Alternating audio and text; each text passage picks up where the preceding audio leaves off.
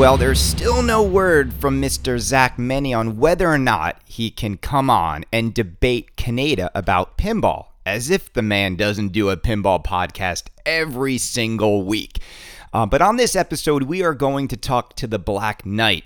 It's been a very long time. He's been a man who's been around pinball for many, many years, and he was really looking forward to Elvira. So we will get his thoughts on that game on this episode.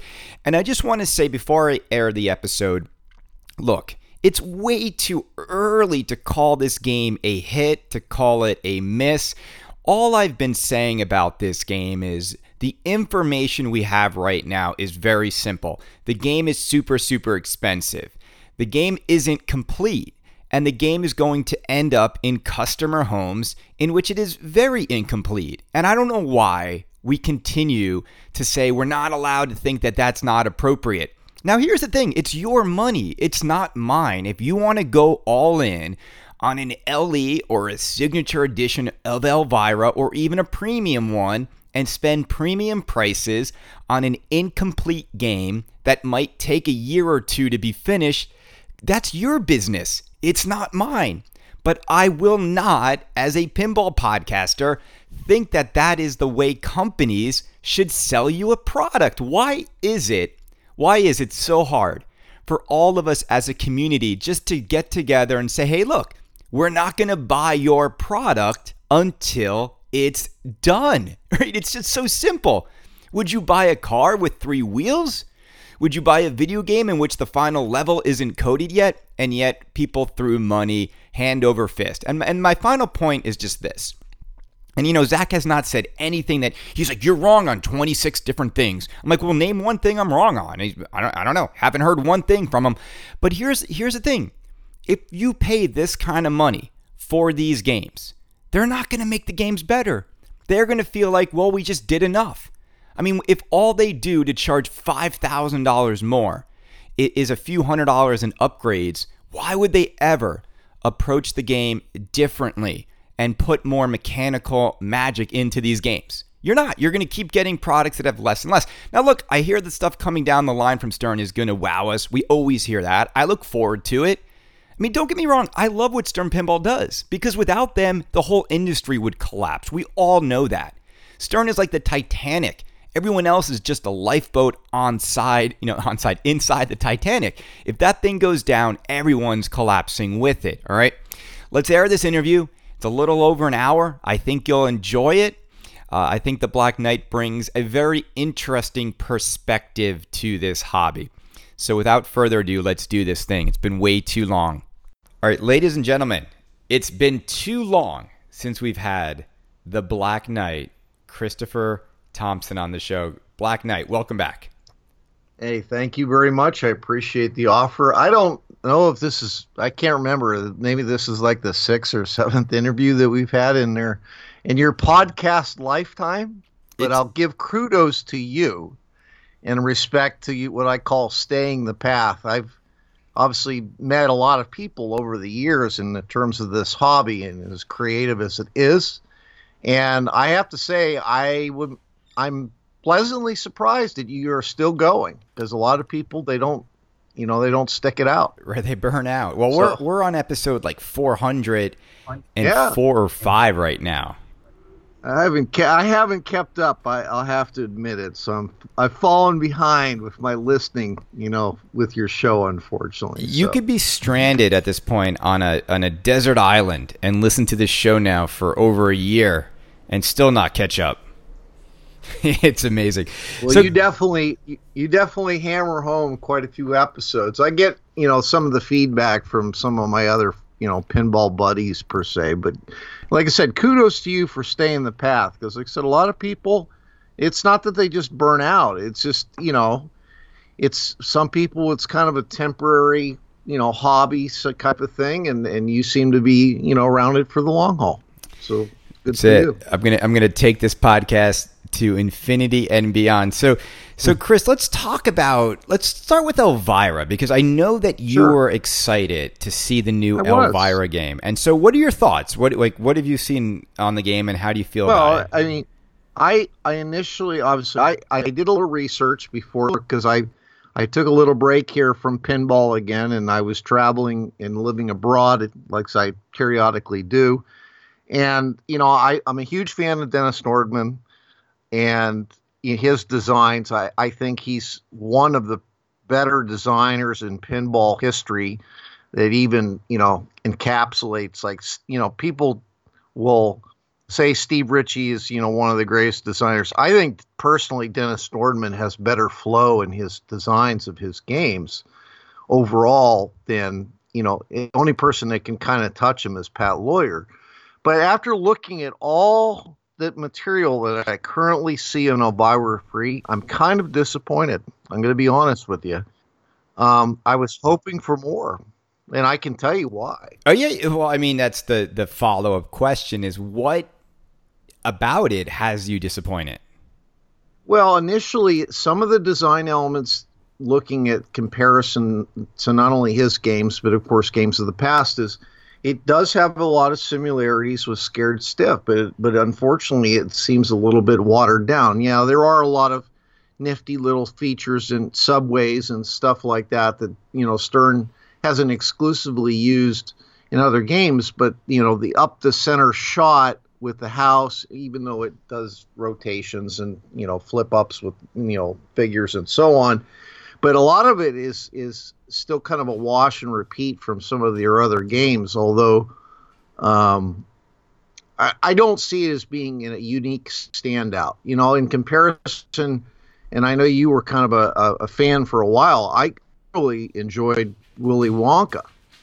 I think they did a great job from the standpoint of gameplay flow when Pat Lawyer did that game. So, like I said, overall, the package itself, coupled, artwork aside too, which I wasn't particularly impressed overall on, I think it did its job, but it wasn't a standout. It just didn't scream Elvira from my perspective. It doesn't show off what she's known for. And if people that are Elvira fans, there's a tone that comes with her games, and they're unmistakable. So when you play Elvira and the Party Monsters, or you play Scared Stiff, it just emanates from the game, and I don't get that same feeling with Elvira 3. So the way they're doing the game, it's sort of more of a journey through the B movies that she used to host on her show.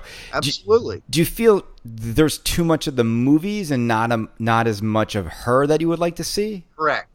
That is the catch-all, and it hasn't to do with the artwork per se. It has to do with the tone. It's like the theme is there, but it's not focused on the main character, which is why Elvira was so successful in her original game, and then they just accentuated that with Scared Stiff. And the other thing is, when you look at games like Scared Stiff, and I'm not trying to be a Bally Williams snob from the 90s and try to say that, new games can't be equal or in terms of quality to older games, which is clearly untrue.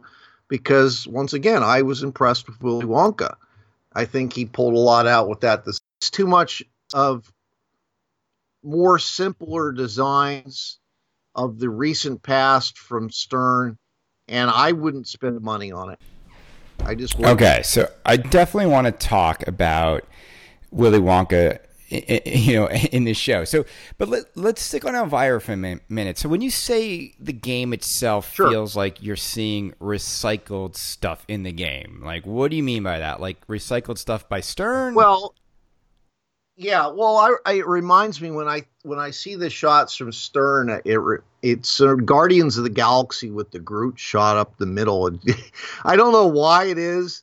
But, the easiest design that you can do in pinball is to make some center shot a la Medieval Madness-esque type thing, which focuses all your attention like you have on the house in Elvira 3, and then do something with it where it rotates or something flips up or gates move or, because like you said, you think about the flip-up ramp design, which of course was emanating all the way back from Whirlwind. So once again, when I see repeated features, I'm kind of critical when it comes to pinball innovation because I've been, unfortunately, extremely disappointed overall with pinball. I don't think that it has moved particularly forward in regards to, I mean, it's adopted obviously some new technology like, modern LCD displays and also some of the features in terms of coding and development and so on and so on. But as far as actual design features that are included within the game, I haven't seen anything that's revolutionary. And I was hoping that they might, pull another rabbit out of their hat. I mean, companies have done a good job, but this just isn't it. Now, I'm not saying it's a flop. Don't get me wrong. But let me ask you a question but Dennis Nordman designed this, not Stern. True, but that doesn't. Once again, I have no idea. It doesn't seem like, based on the design, that his hands were tied either. So I don't know why he went in the direction he did with some of the repetition of features from Stern. I don't know. Like I said, I don't know if Stern management had a part to play and kind of said, "Hey, you can't go completely crazy here. This is what we're looking for in regards to use with the IP and adapt it accordingly." I can't tell you that. I haven't spoken to him personally in a long time. Right. And I'm sure he would give a candid opinion if he ever ends up getting an interview, which would be a phenomenal interview for your show if you can get him. He's a very friendly guy. Yeah, I mean, I asked him. Nice guy. It's interesting because he's now exclusively with Deep Root, but it was interesting to see him on the stream. It's almost like he was on loan from Deep Root to be at Stern for a day. Did you notice his demeanor? I mean, Dennis's demeanor is always a little bit sort of. This is what I told someone. He's like reserved at certain points when it comes to the public. I mean, he's private. He's jovial, but he's still somewhat private, and he doesn't. He's not always basically going to give his fair shake, pure opinion for public consumption. He's just not going to do that, particularly when he's working for other companies, because he's not stupid. I mean, he has weathered the storm like many other designers who want work. If you want to get paid and you want work, that means you can't piss off your employer, right? So, right. But what was interesting about the stream was there's Dennis on loan from Deep Root to be at Stern. He's not going to tell us like what changes Stern made to his design that he might not have been happy about, even though it did feel Steve like Ritchie did the same thing, but he was usually more vocal in the past. He just not so much anymore. Right, but it did feel like Dennis was a little bit disappointed, a little bit. Yes, he was in some of the stuff that he saw them change. Exactly, which is once again. I can't tell you to what extent Stern did, but I know that they influenced the changes. They changed the ramps, which are just these like straight, like boring, simpler designs. That's the key. Right.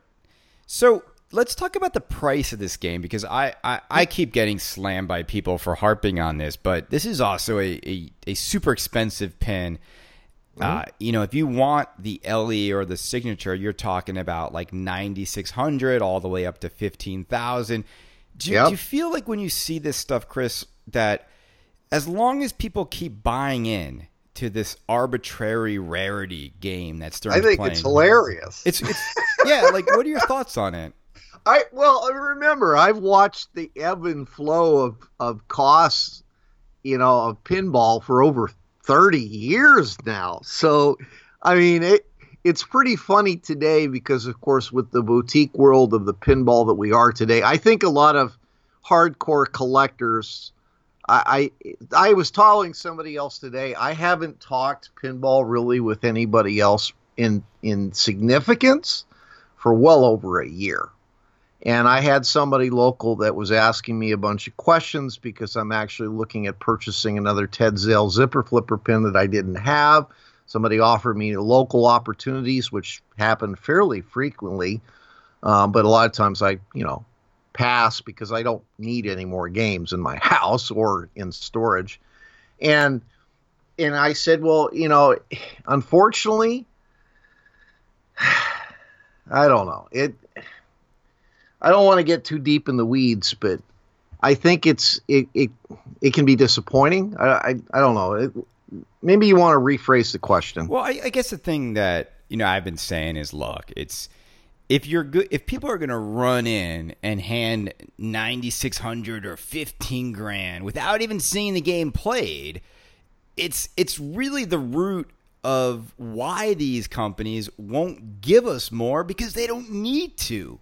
Like, why would Stern give you better ramps and better mechs when you're going to buy it anyway?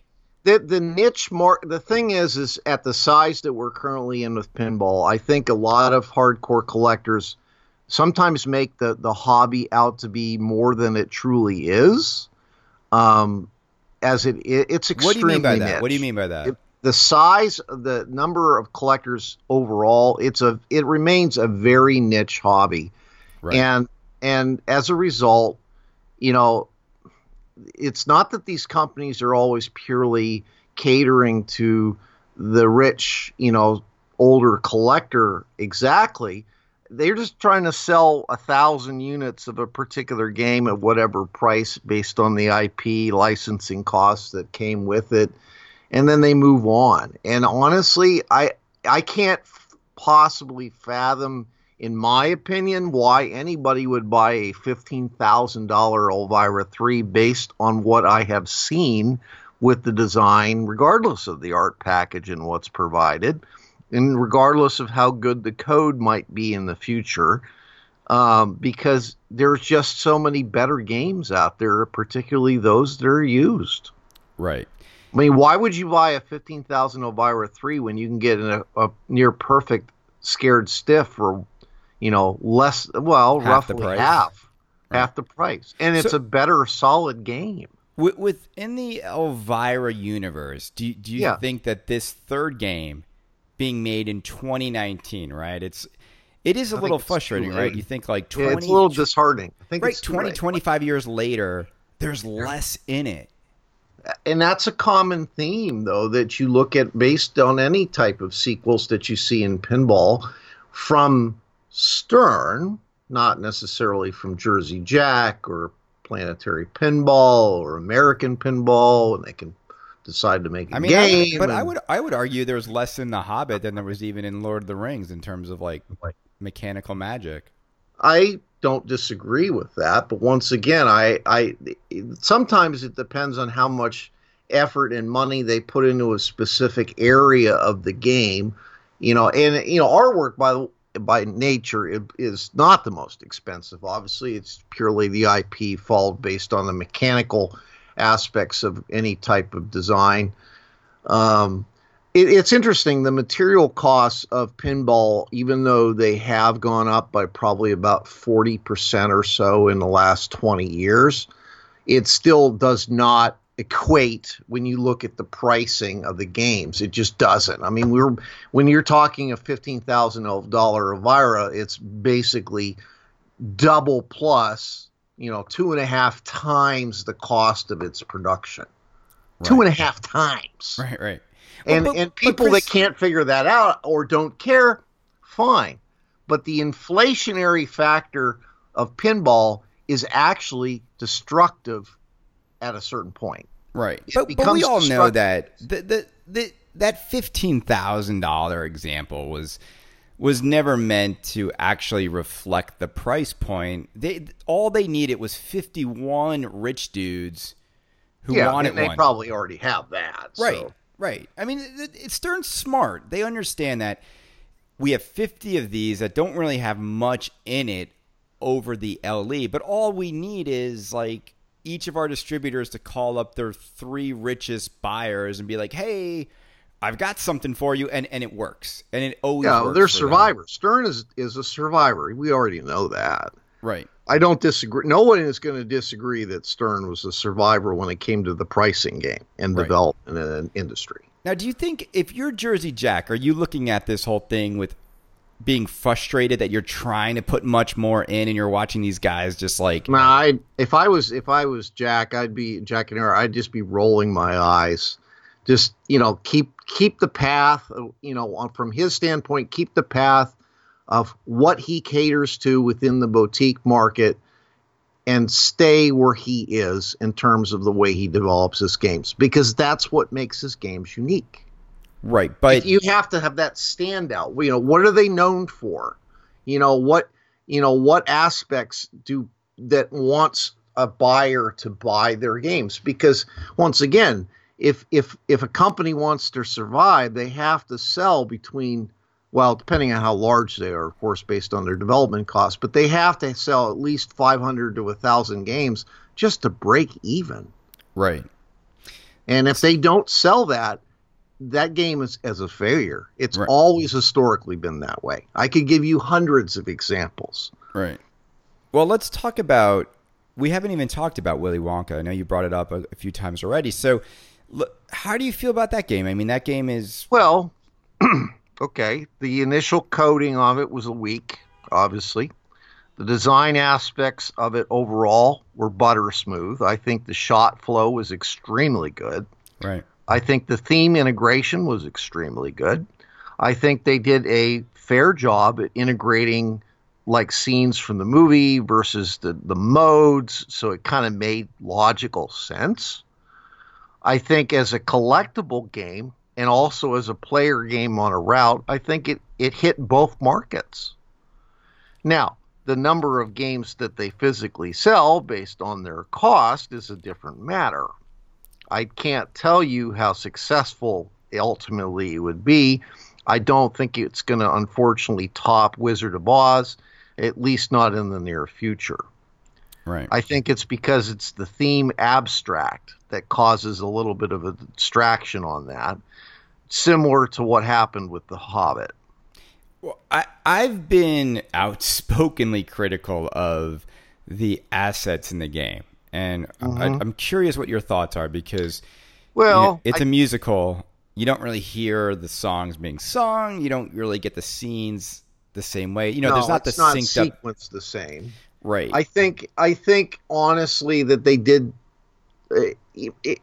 I can't tell you. I can't put myself in the designer's head right now and say, okay, this is the direct way they want to go, because there's kind of two lines of thought when it comes to the design of pinball machines, and you might find this interesting from the historical standpoint. One is to tell the story method, which you've talked about, I think, in the past podcasts of yours. So they tell that developing story from part A to part B to Z in a pinball machine, and you follow that story as the player that is the overwatching God figure to move forward. That's one way to do a design of the game, and the other one is what I call the pure action method, action movie method. We'll call it the Arnold Schwarzenegger method, where you basically hit the player really hard with different modes and stuff that will excite somebody based on that pure adrenaline action thing. And so it's quick, it's fast, and then it's over. Right. Okay, and the reason you do that is so you can connect with the player so they want to play it again, which i.e. goes back to the operational route of a game, versus the story method, which it fits better for the standpoint of the home market. Does that make sense? No, it does, and it's interesting because who would you say the market was for this game? Was it the home market, or was it? Absolutely the home market. It was not the routes. Not to say that it wouldn't work, because new is new. And, for example, in Portland, which remains the number one pinball capital of the world, regardless of anybody else's opinion, sorry, it is. When you're talking over 1,000 games in a 25 square mile area, that's a lot of games, okay? And that's all routed. That doesn't even count private collectors. So, they brought out, of course, a handful of Willy Wonkas out here, and they did pretty well. But in comparison to what they were designed for in Jersey Jack and Holt, because remember, his complexity of his games causes problems with operators. Wizard of Oz was a great example. It was very complex, and the game was always down. Unless it was in a location which it could be monitored, it had problems. Right. But when Pat Lawler was interviewed about the design of the game, he talked specifically about short ball times for operators and how he wanted it to be. Yeah, well, that's what he wanted, because he wanted to bring. He's always been an advocate of bringing pinball to the masses to try to bring it back into its happy mode. Right. You know, the golden age, and that's been his theme personally in regards to development for the industry for over 20 years. But that doesn't make it reality. Right. So is he misguided then in who he's trying? I think his methodology is fine, but regardless of whether or not what he wants, it doesn't mean that's what the industry and what the development of where it is today, because it doesn't work. Right. You want to cater to the home market, obviously, more than 50% of the time, because you don't have a bunch of Portland Oregons out here with thousands of games that you can pump quarters into. Right. Now, so, I mean, it makes sense. I do think that, where Jack struggles a little bit is when it comes to the collectability side, right? Because he says, we're going to make 5,000 LEs, right? That's not limited on any level. No, he just has to, once again, he has to sell X number of games. He'll do it any way he can, even if it's artificial. Right. Do you think Stern does a better job at creating the hype and getting those limited games into homes before people even see the game played? Well, I think in general that Stern does one thing that's the standout, which sets the precedence, which is rapidity of production. Okay, because when it comes to pinball, if you want to connect on the hype and profit from it, that means you got to get the games out the door as absolutely fast as possible in order to get those dollars. Because I hate to say it, but the hype lead time on a pinball machine is usually less than 3 months. Yeah. After 3 months of a game being released, regardless of what games are behind it in development or from other companies or based on what's available in the surrounding period at the same time, that's what you have. And once you pass that quarter season within that year, your sales will just drop like a rock into a pool. Right. So you have to do it quickly and you have to do it fast, which of course leads into some quality control issues at time, which I think was another one of your questions. So let me ask you a question. If I gave you $1 million, Chris, and I said, pick the pinball company you want to invest with for a return, who are you investing in? I don't know. Would I be wrong if I said Deep Root and see what happens? Oh, my God. I mean, well, they're spending millions. We're going to talk about them in a little bit. But if you had to pick between Stern and Jersey Jack, is it a tough decision? Oh, can I reinvest in highway pinball and bring it back to the dead? Oh, my God. Get on the hydrofoil. I know. Might as well just give it to Dutch pinball, right? Actually, I wouldn't invest in either one of those. You know who I would invest in? Who? Rick Bartlett with Planetary Pinball. Oh, my God. Because honestly, based on the availability of license and IPs that he has, he can make as many or as few games as he wants, and he'll always make profit. So is Planetary Pinball, but that's not Chicago. Is that CGC or no? Is that a separate? Is Planetary Pinball is the licensee IP owner. Okay. Chicago CGC is the production facility. Okay, but it's all the same unit. No, negative. Okay, Planetary Pinball and CGC are not one and the same. They are connected based on general mutual interests.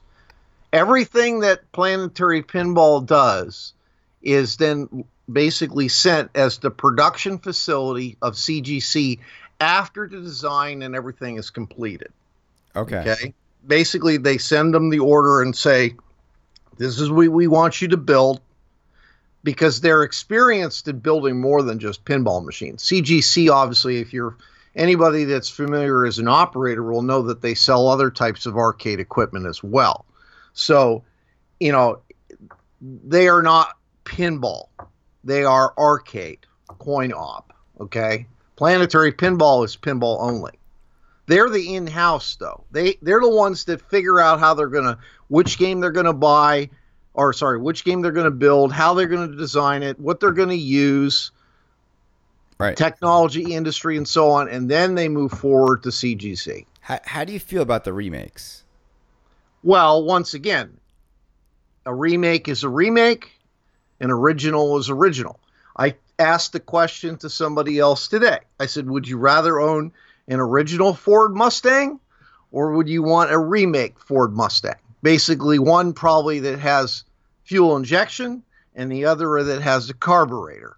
Okay? Right. The answer is, if it's just to drive the damn car, it doesn't matter. Right.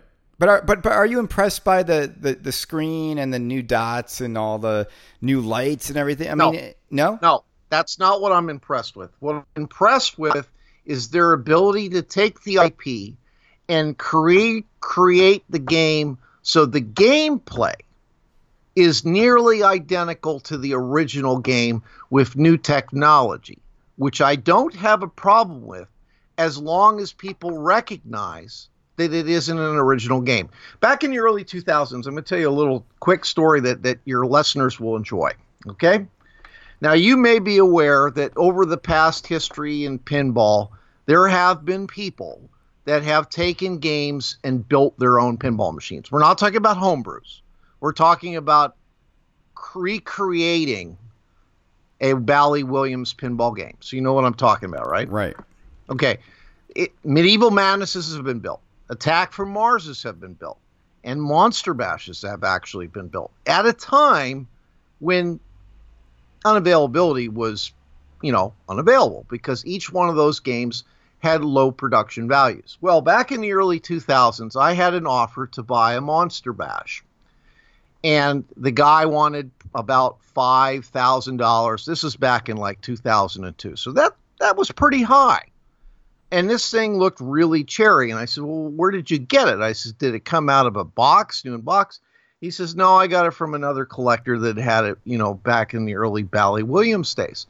I said, sure, let me go take a look at it. So I went over to his house, and lo and behold, it was a fraud. It was actually somebody that had built one out of spare parts, which was unheard of back then. That's a lot of spare parts, though. How do you? Oh my God, it was almost impossible. Back then, you couldn't get the spare parts. The person that had built it did an amazing job at hoarding parts and had built it out of another cabinet, which was unheard of. Back then, people hadn't done that. Yeah, that's like better than new, though. You had like it was better than new. Unfortunately, it was not a Bally Williams game. The serial numbers were bogus. It didn't have the licensee on it. So I said, look, no matter what you paid for it, no matter how nice it is, it's still not an original game. So if that's important to you as a collector, then you can't buy those kind of things. Chris, do you think most modern collectors care about that now? Some do. Some do, some don't. I do. Right. But you come from the old school, right? You must. True, but I don't have a problem with remakes. I'll play them all day long. I've thought about buying a Monster Bash. I thought about buying an Attack from Mars. Why? Because all things aside, I'm not trying to fake that it's an original game. I just enjoyed that it was a new game. That's all. Right. Okay. Once again, as long as you're buying it for the right reason, but never try to. I've seen people that have tried to pass off remakes as original games, which is not true. If you're looking for the licensee and the proper thing as a collector, it makes a difference. That's all.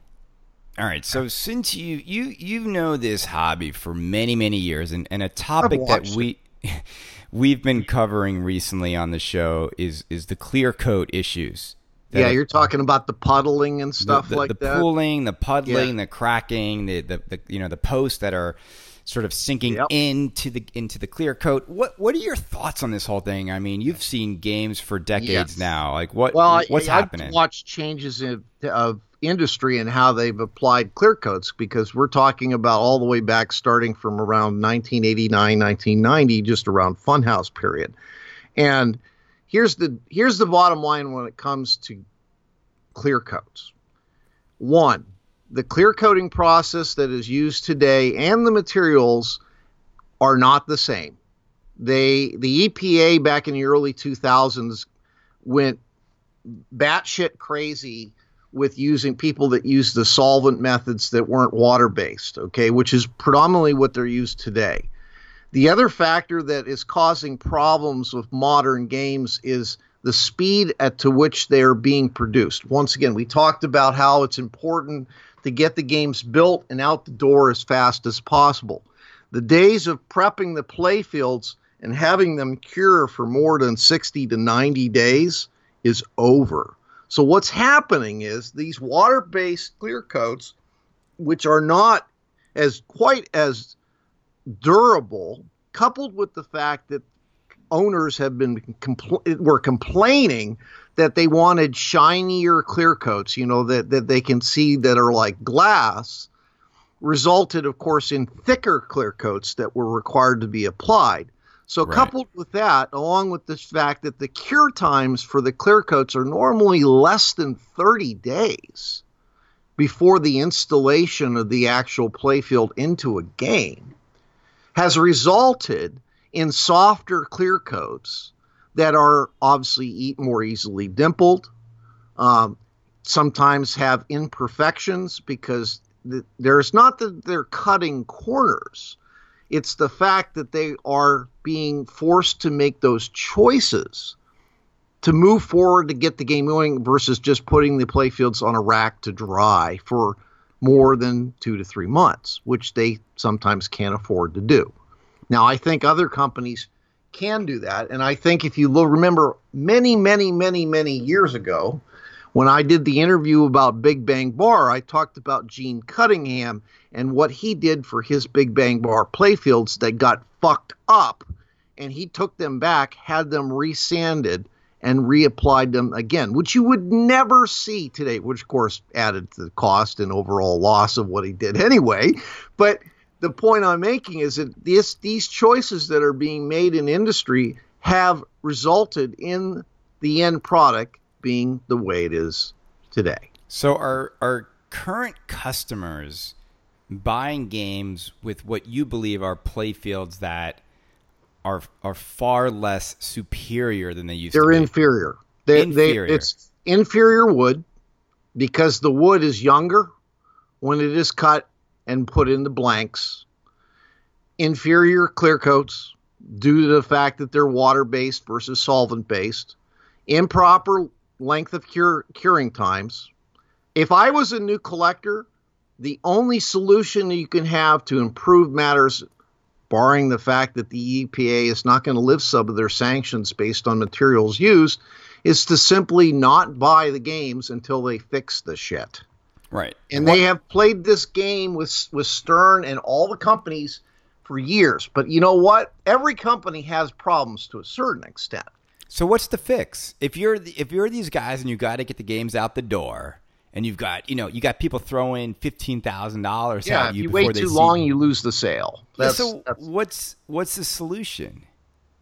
Solution for the buyer, or the solution for the manufacturer? So clearly, we're seeing on the part of the customer that they're not even demanding a fix, and they went all in on Elvira. They're accepting that level of acceptance that was untolerated in the past.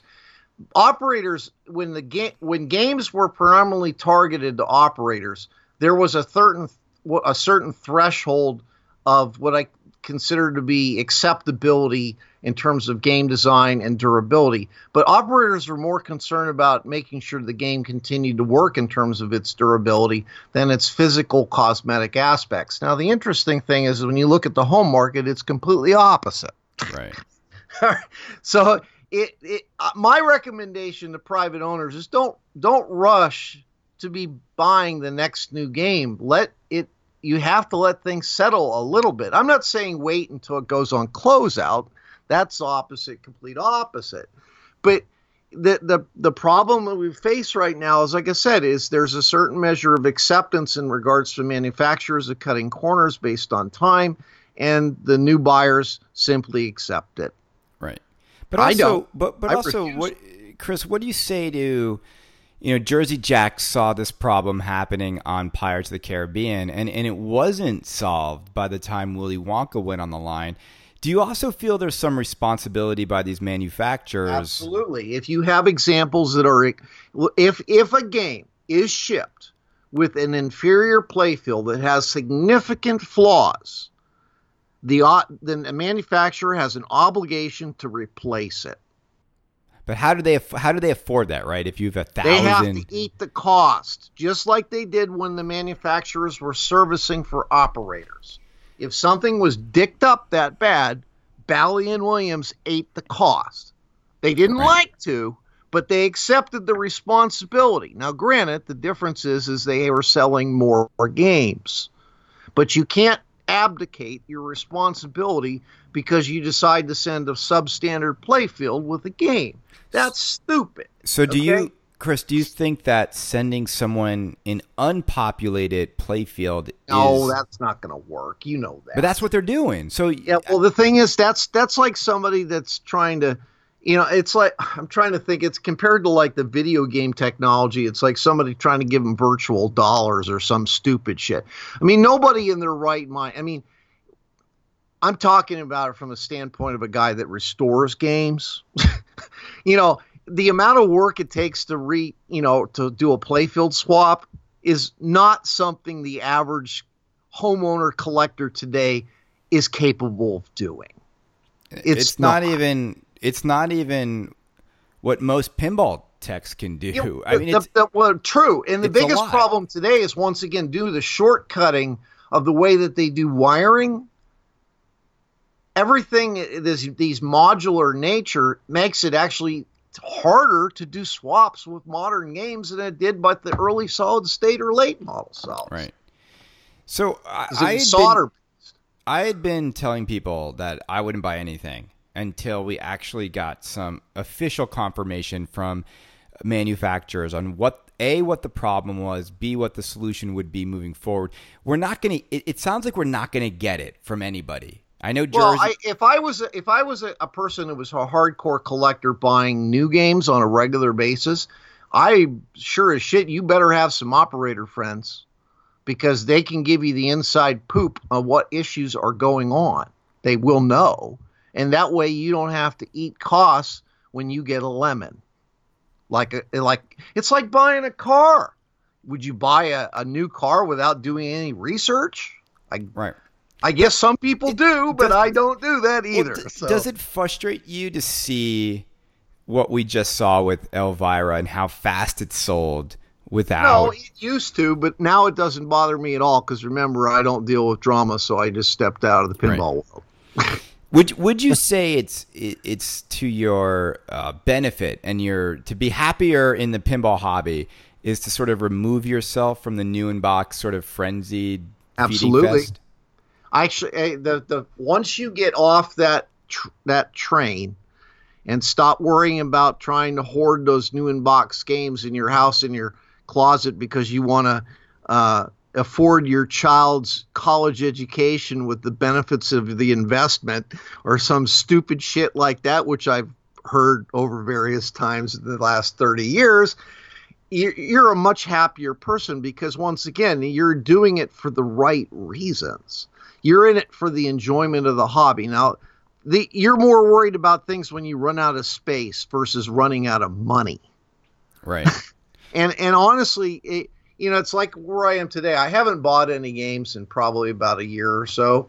And the reason being is I'm absolutely happy. At this point in my life, I've owned pretty much every game I've ever wanted. So why get in, Yeah. No, in the last 2 years, though, what do you think is the best game in the last 2 years? In your opinion? On, man. The best selling or new game the last couple of years? Well, you caught me off guard. I'm not actually sure. All right. Well, give me a bunch of options. All right. We got Munsters. We've got Star Wars. Nope. We've got Batman 66. Hell no. We got Guardians of the Galaxy. Off the plate. Got Iron Maiden. You got Deadpool. That one? Okay. All right. Now, I wouldn't say it would be number one per se, but it was definitely up there. Pirates of the Caribbean. Original design and nah. Oktoberfest. Absolutely not. Willy Wonka. Personally, even though Dialed In was kind of in terms of the overall collector opportunities. I think as a game, it had a lot of potential that was unfortunately kind of hit or miss at certain points, even though the technology and the development and the gameplay was solid.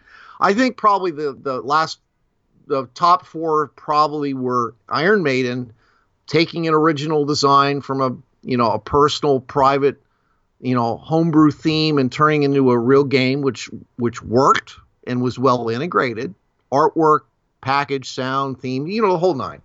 Right. And that's one. I think Willy Wonka hit the nail on the head with integration of theme overall, even though there were some weaknesses in code. I think Dialed In hit the nail on the head with gameplay, but unfortunately was abstract in its theme, which didn't count. And, well, I mean, I'm not going to count any remakes because remakes are remakes. Right. You can't, that's not an original game, so you really can't put it in the same level of pool. And there was one other game I'm trying to think in the last Iron Maiden, Deadpool, Beatles. No, Primus. Team Pinball's the Mafia, or Suncoast Pinball's. Yeah, they Cosmic like Carnival. 7 games or something. Yeah.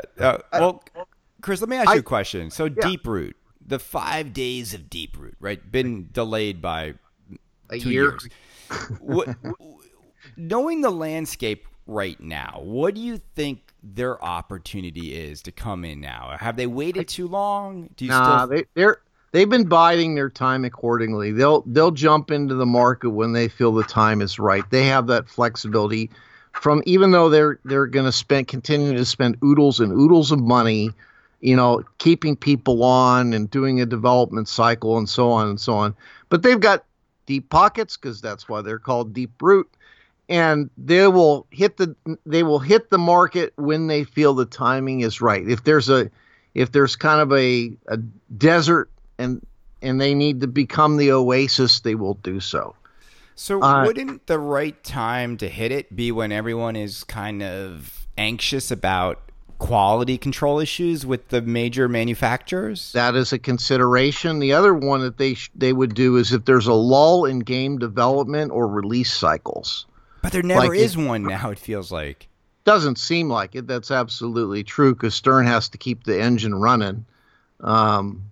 I think overall, like I said, they will position themselves based on what they know, based on release dates of games, and then they will try to capitalize when the opportunity arises. But they know that first title that they develop for release, when they release that, say, okay, it's here, it's coming out, they got to do well because that will make and define themselves for the future. That's the way it works today. Right. And in terms of what you're looking for from them, what are the things you hope to see from Deep Root? I'm looking for them to take a theme, whatever choice. I mean, I'm not whatever the speculation based things that have changed based on choices, or I'm not going to get into. I'm looking for them to be two things. One, break the mold and have some form of innovation that has not been seen in pinball before. That's number one. Two, make sure that the games remain more affordable in comparison to where the industry has gone in the last 5 years. Right. Means they should be cheaper. Somehow, but how can you do both? How can you innovate and go cheaper? Oh, the innovation and cost from that stand. That being innovative and creative doesn't mean excessive cost. No, they don't. They're not. It's not one and the same. It's the amount of features may increase the cost of a game, but not innovation being creative.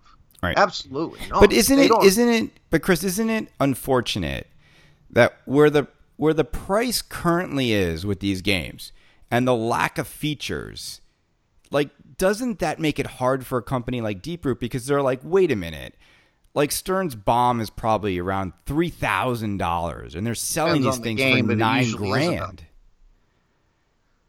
Once again, I don't know what their comparison of their production costs will be in comparison to Stern based on their facilities that they were developing. I don't know.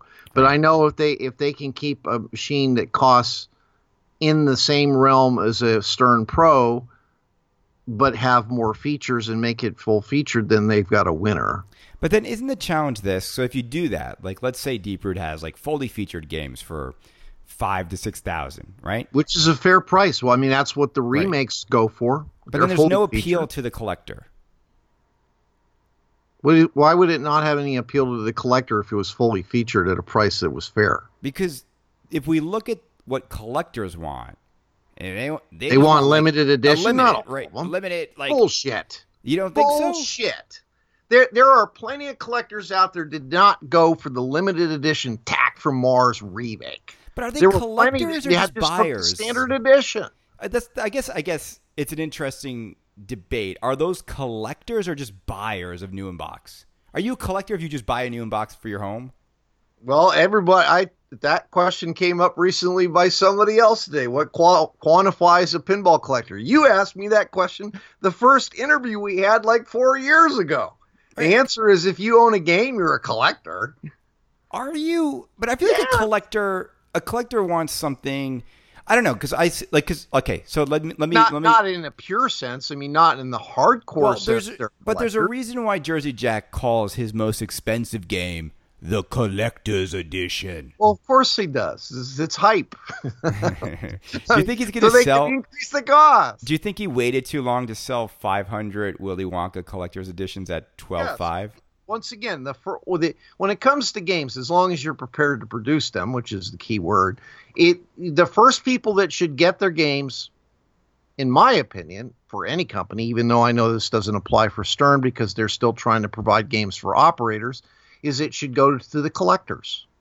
They're the ones that should get their games first. They're the ones that should get their special. If you're going to make a small number run, those people get their games first and then the rest. That's the priority of you getting to the front of the line. Right. Now, that's not necessarily what happens because, once again, Stern doesn't do that. But they do it for a smart reason. They're trying to get the bugs out of their freaking game. Yeah, but so by the time they get the collector's edition, they don't piss off the high-end buyer. No, but Stern does it smart. So Stern does Pro and then LE immediately. So, exactly, and there's a reason for that because usually the game isn't ready to fucking be built or is completed. Right. Are there so right now, are you just 100% on the sidelines, no new in-box purchases? No, there are some exceptions. What are the exceptions? There's only two exceptions to the pinball rule, which would allow me to get into buying a new in-box game, other than what I mentioned with the remakes of either Attack from Mars or Monster Bash.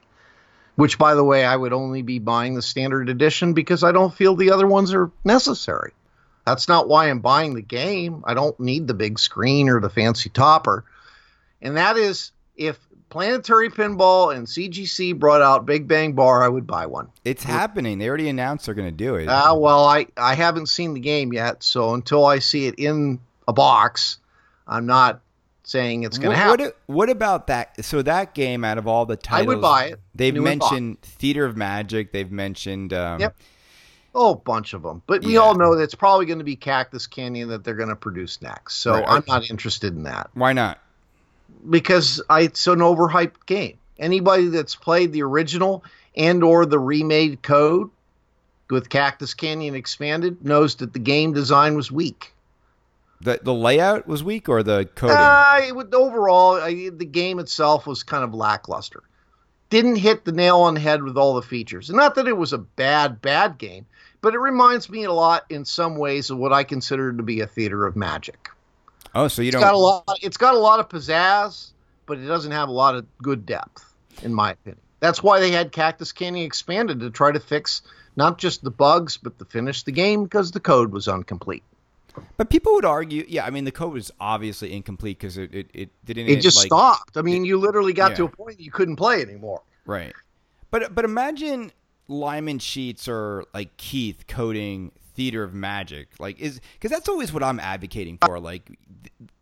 Lots of mechs and toys, but with deep code that makes you want to own the game for a long time. Well, that's the challenge. You have to make a game. I mean, Evil Manus is the best example of that. You have to make a game that is approachable to the easy, simple to player that wants to bat the ball around, and then you got to tailor fit it to a player that wants to come back and try to beat it. Right. That's the challenge. It's a balancing act. Yeah. It's tough. Once you need beat somebody a game, that's got talent. Do you get bored once you beat a game? Nope, because that's the reason why I still have pinball machines in my house after 30 years. Why would I, if that was the case, and I beat a game like, somebody that plays a video game today for trophies, then I guess I would sell all my games.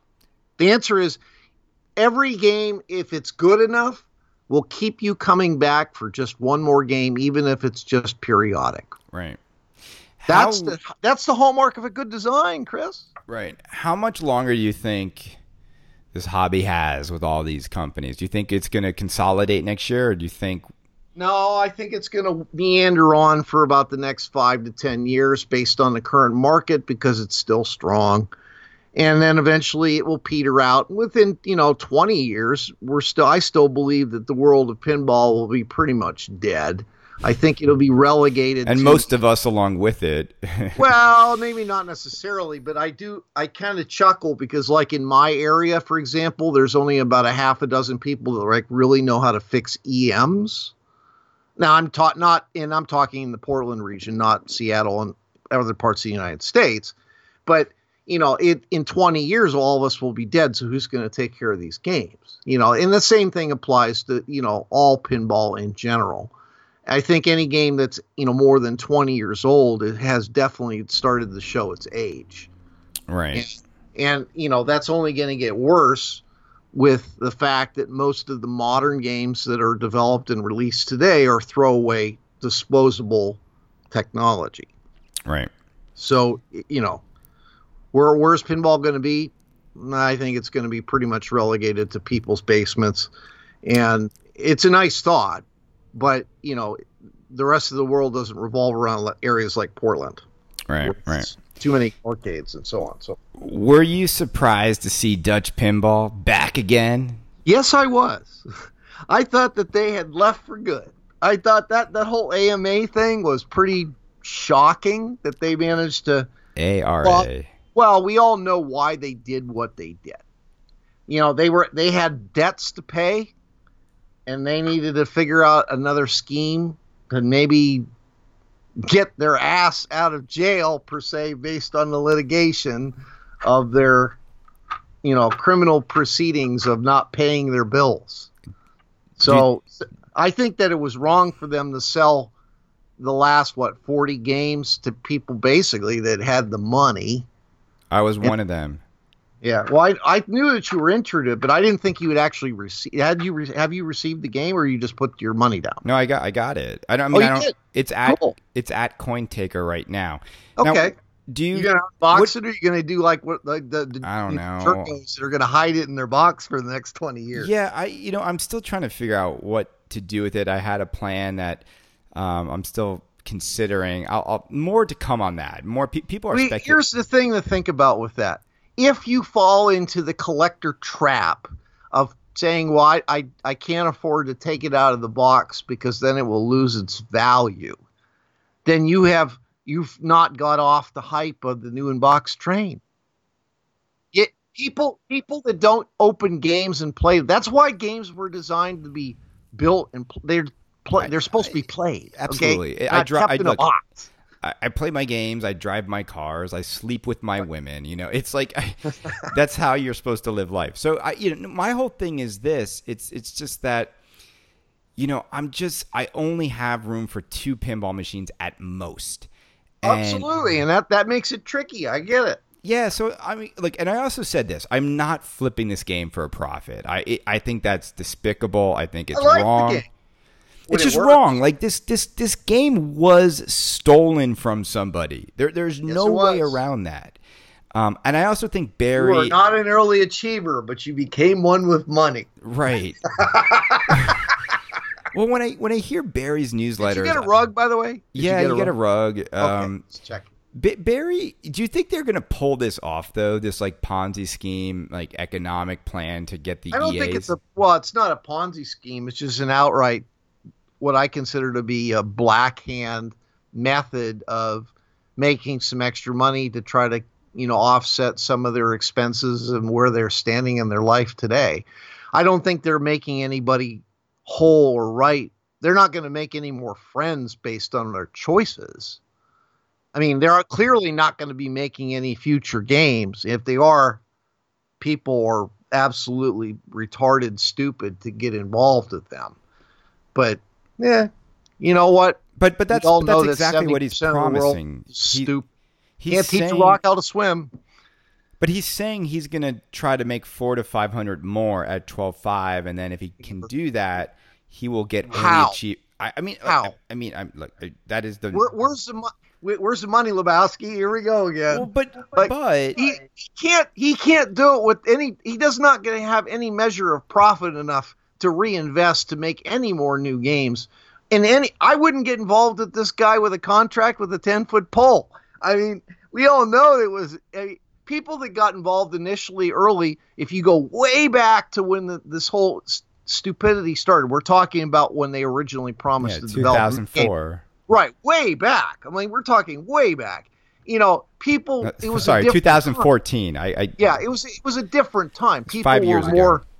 trustworthy of new opportunities of boutique companies, where today they're a little more skittish. But if people don't want to learn the lessons of history, because we know that history doesn't necessarily repeat itself, but it rhymes, a la Samuel Clemens, Mark Twain, fine.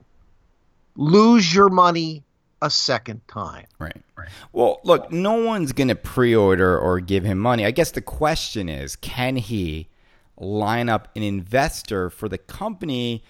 Because he can show people there is demand for this game, but it's a couple million bucks he's going to need. I don't know who in Europe that's a pinball fanatic that wants to invest millions of dollars with him, like equivalency of Jack Canary. But if he finds somebody that's foolish enough to be willing to throw away their capital based on this development of this or redevelopment of this game, great, but it wouldn't be me.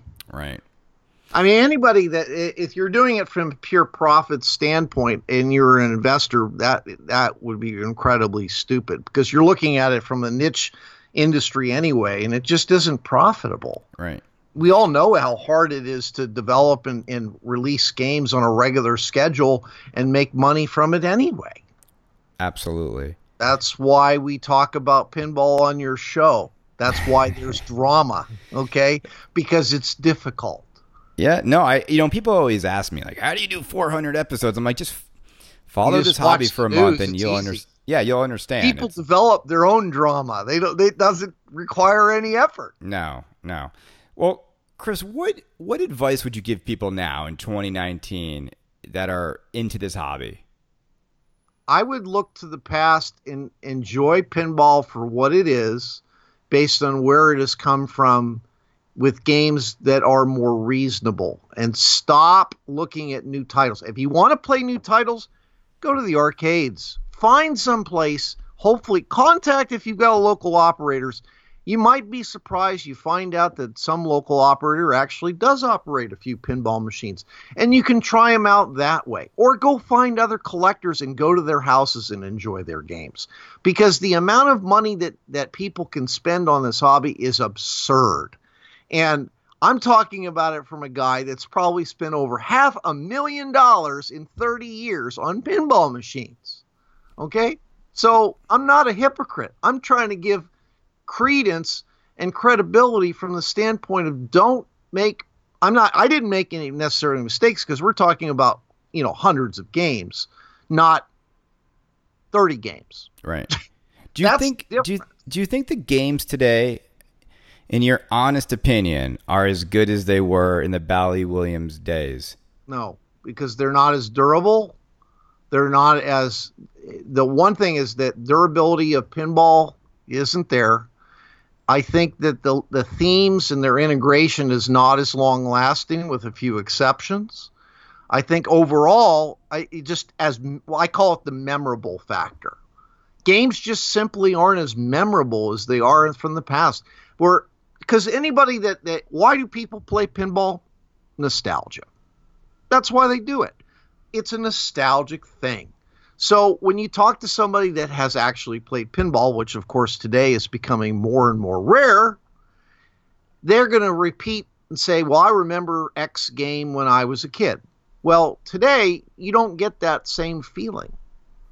So if that's the case, then it's a pretty logical step in terms of looking at it that clearly the games aren't as good as they were from the past. Right. They just aren't. When you see the trunk in Elvira open up, the new game, that's not how a trunk opens up. Nope. What is with that? Well, simply put, that was the design limitation based on the way that they ended up having to implement it in order for the mechanism to physically work. I haven't seen anyone talk about that. A trunk opens up like the way it does, or the way it should have. It reminded me of Pinball Magic, but Pinball Magic's trunk didn't actually open. It just, the ball fell into it. Or it just, he went into his habit trail that just kind of fed it into the trunk. So the ball disappeared. But once again, I'm not here to be overly critical. I didn't, like I said, you heard my opinion on Elvira. I thought it was disappointing only because of what they could have done and what they ended up doing. Did they show it too early? Like, why'd they show it? No, I think that they showed it at the right time based on what they had available, because they were at that threshold where what you talked about earlier. They say we've got to make hype. We've got to get ready to make sales. We've got to do this. But Jurassic Park just came out. Why did they have to get it on the line so quickly with code so incomplete? Because once again, Stern realizes that the hype train is so damn short. Right. That, in fact, it's gotten shorter, not better, over the last 5 years because of the number of games. Now, unfortunately, it's somewhat of a perpetual cycle that was caused by Stern themselves. The more games that they develop on a short cycle decreased the hype train time, which then required them to continue to accelerate to build more games even faster. It actually hurt them. Right. But they're, like I said, but the money's just going to them, right? They're cannibalizing the hype of another game, but the money's still heading into Stern's bank pockets. Well, as long as they keep what they call the threshold of minimum production numbers going, they don't care. Right. Just remember the caveat, though, for all those wonderful new collectors that like to buy new games is, remember Stern's policy when it comes to spare parts. 5 years or less. Right. Do you like Stern Pinball? I have no problems with Stern. I just don't like Spike. And you know why? Because it's disposable technology. Right. That regardless of whatever they want to say, regardless of whether or not they've actually started to release schematics and stuff, even though it took 5 years. Okay.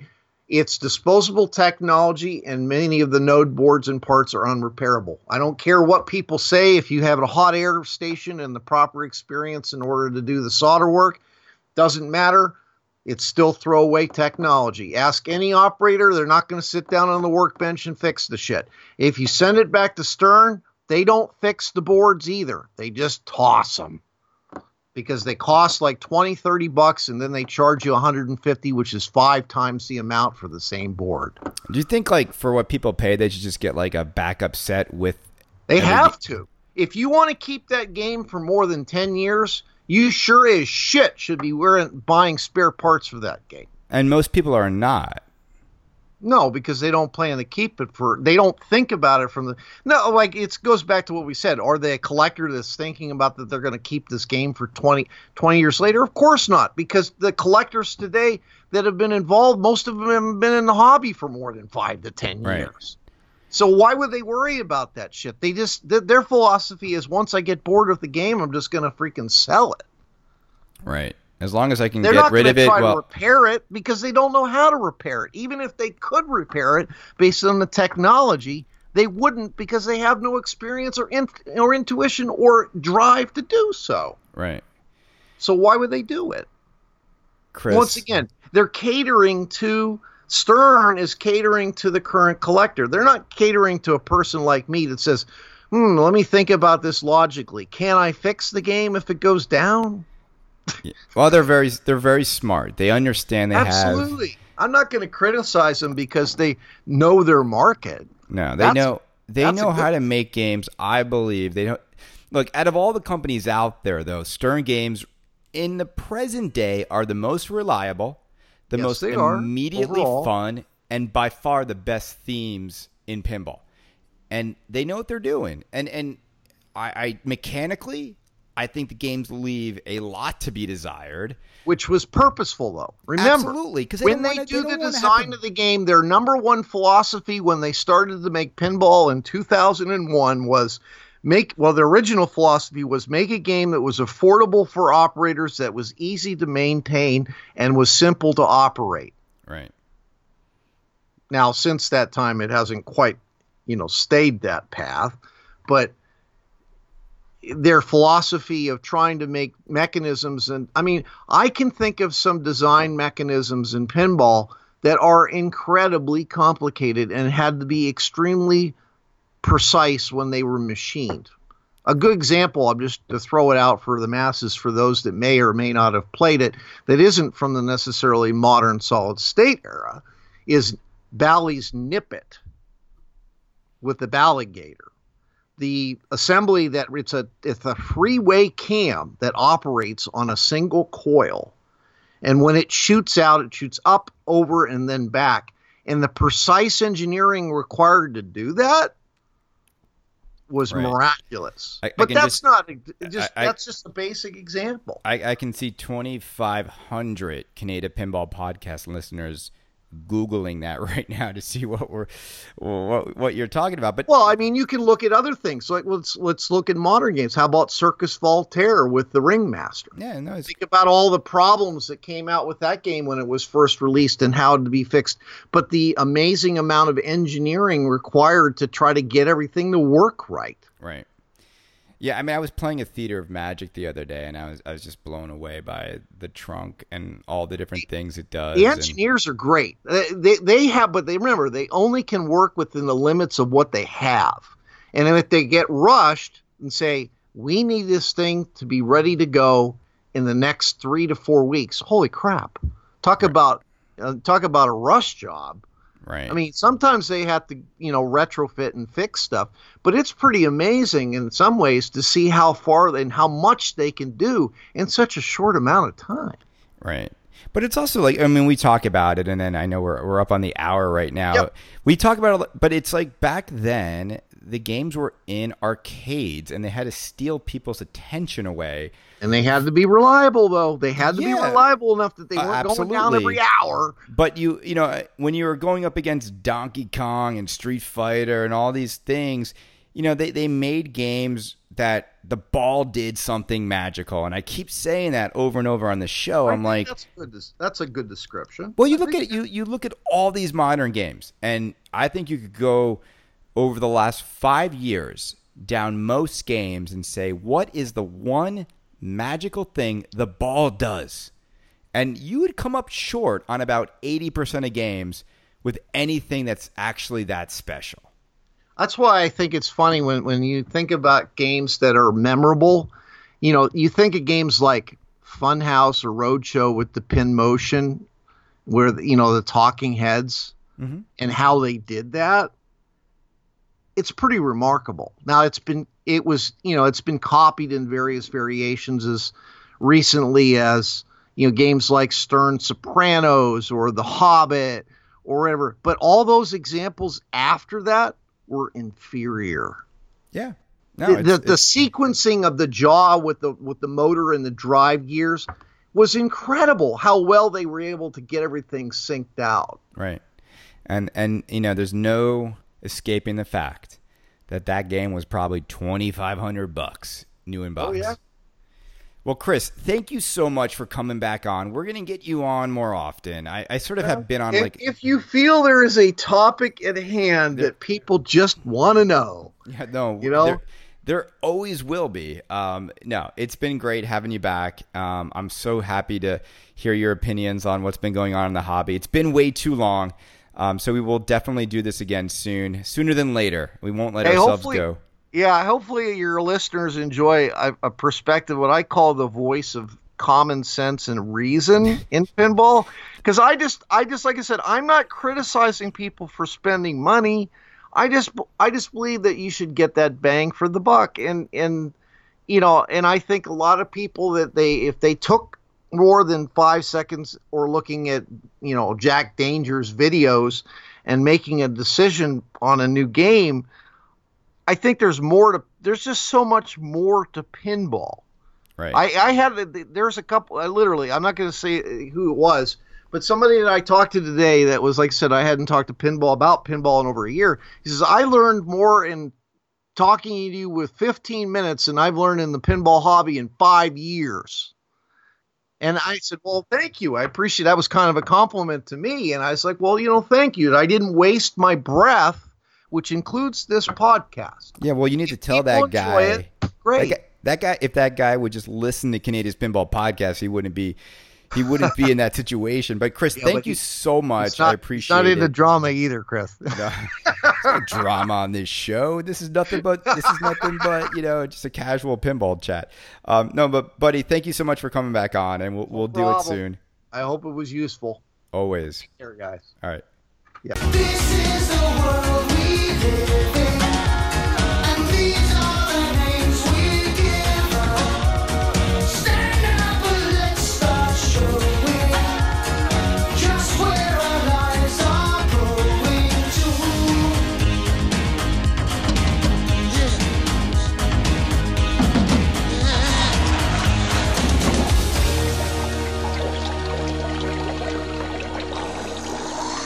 Morning, dear. Hey, Nance, what a terrible dream. I am parched. That's better. I could use another one of those.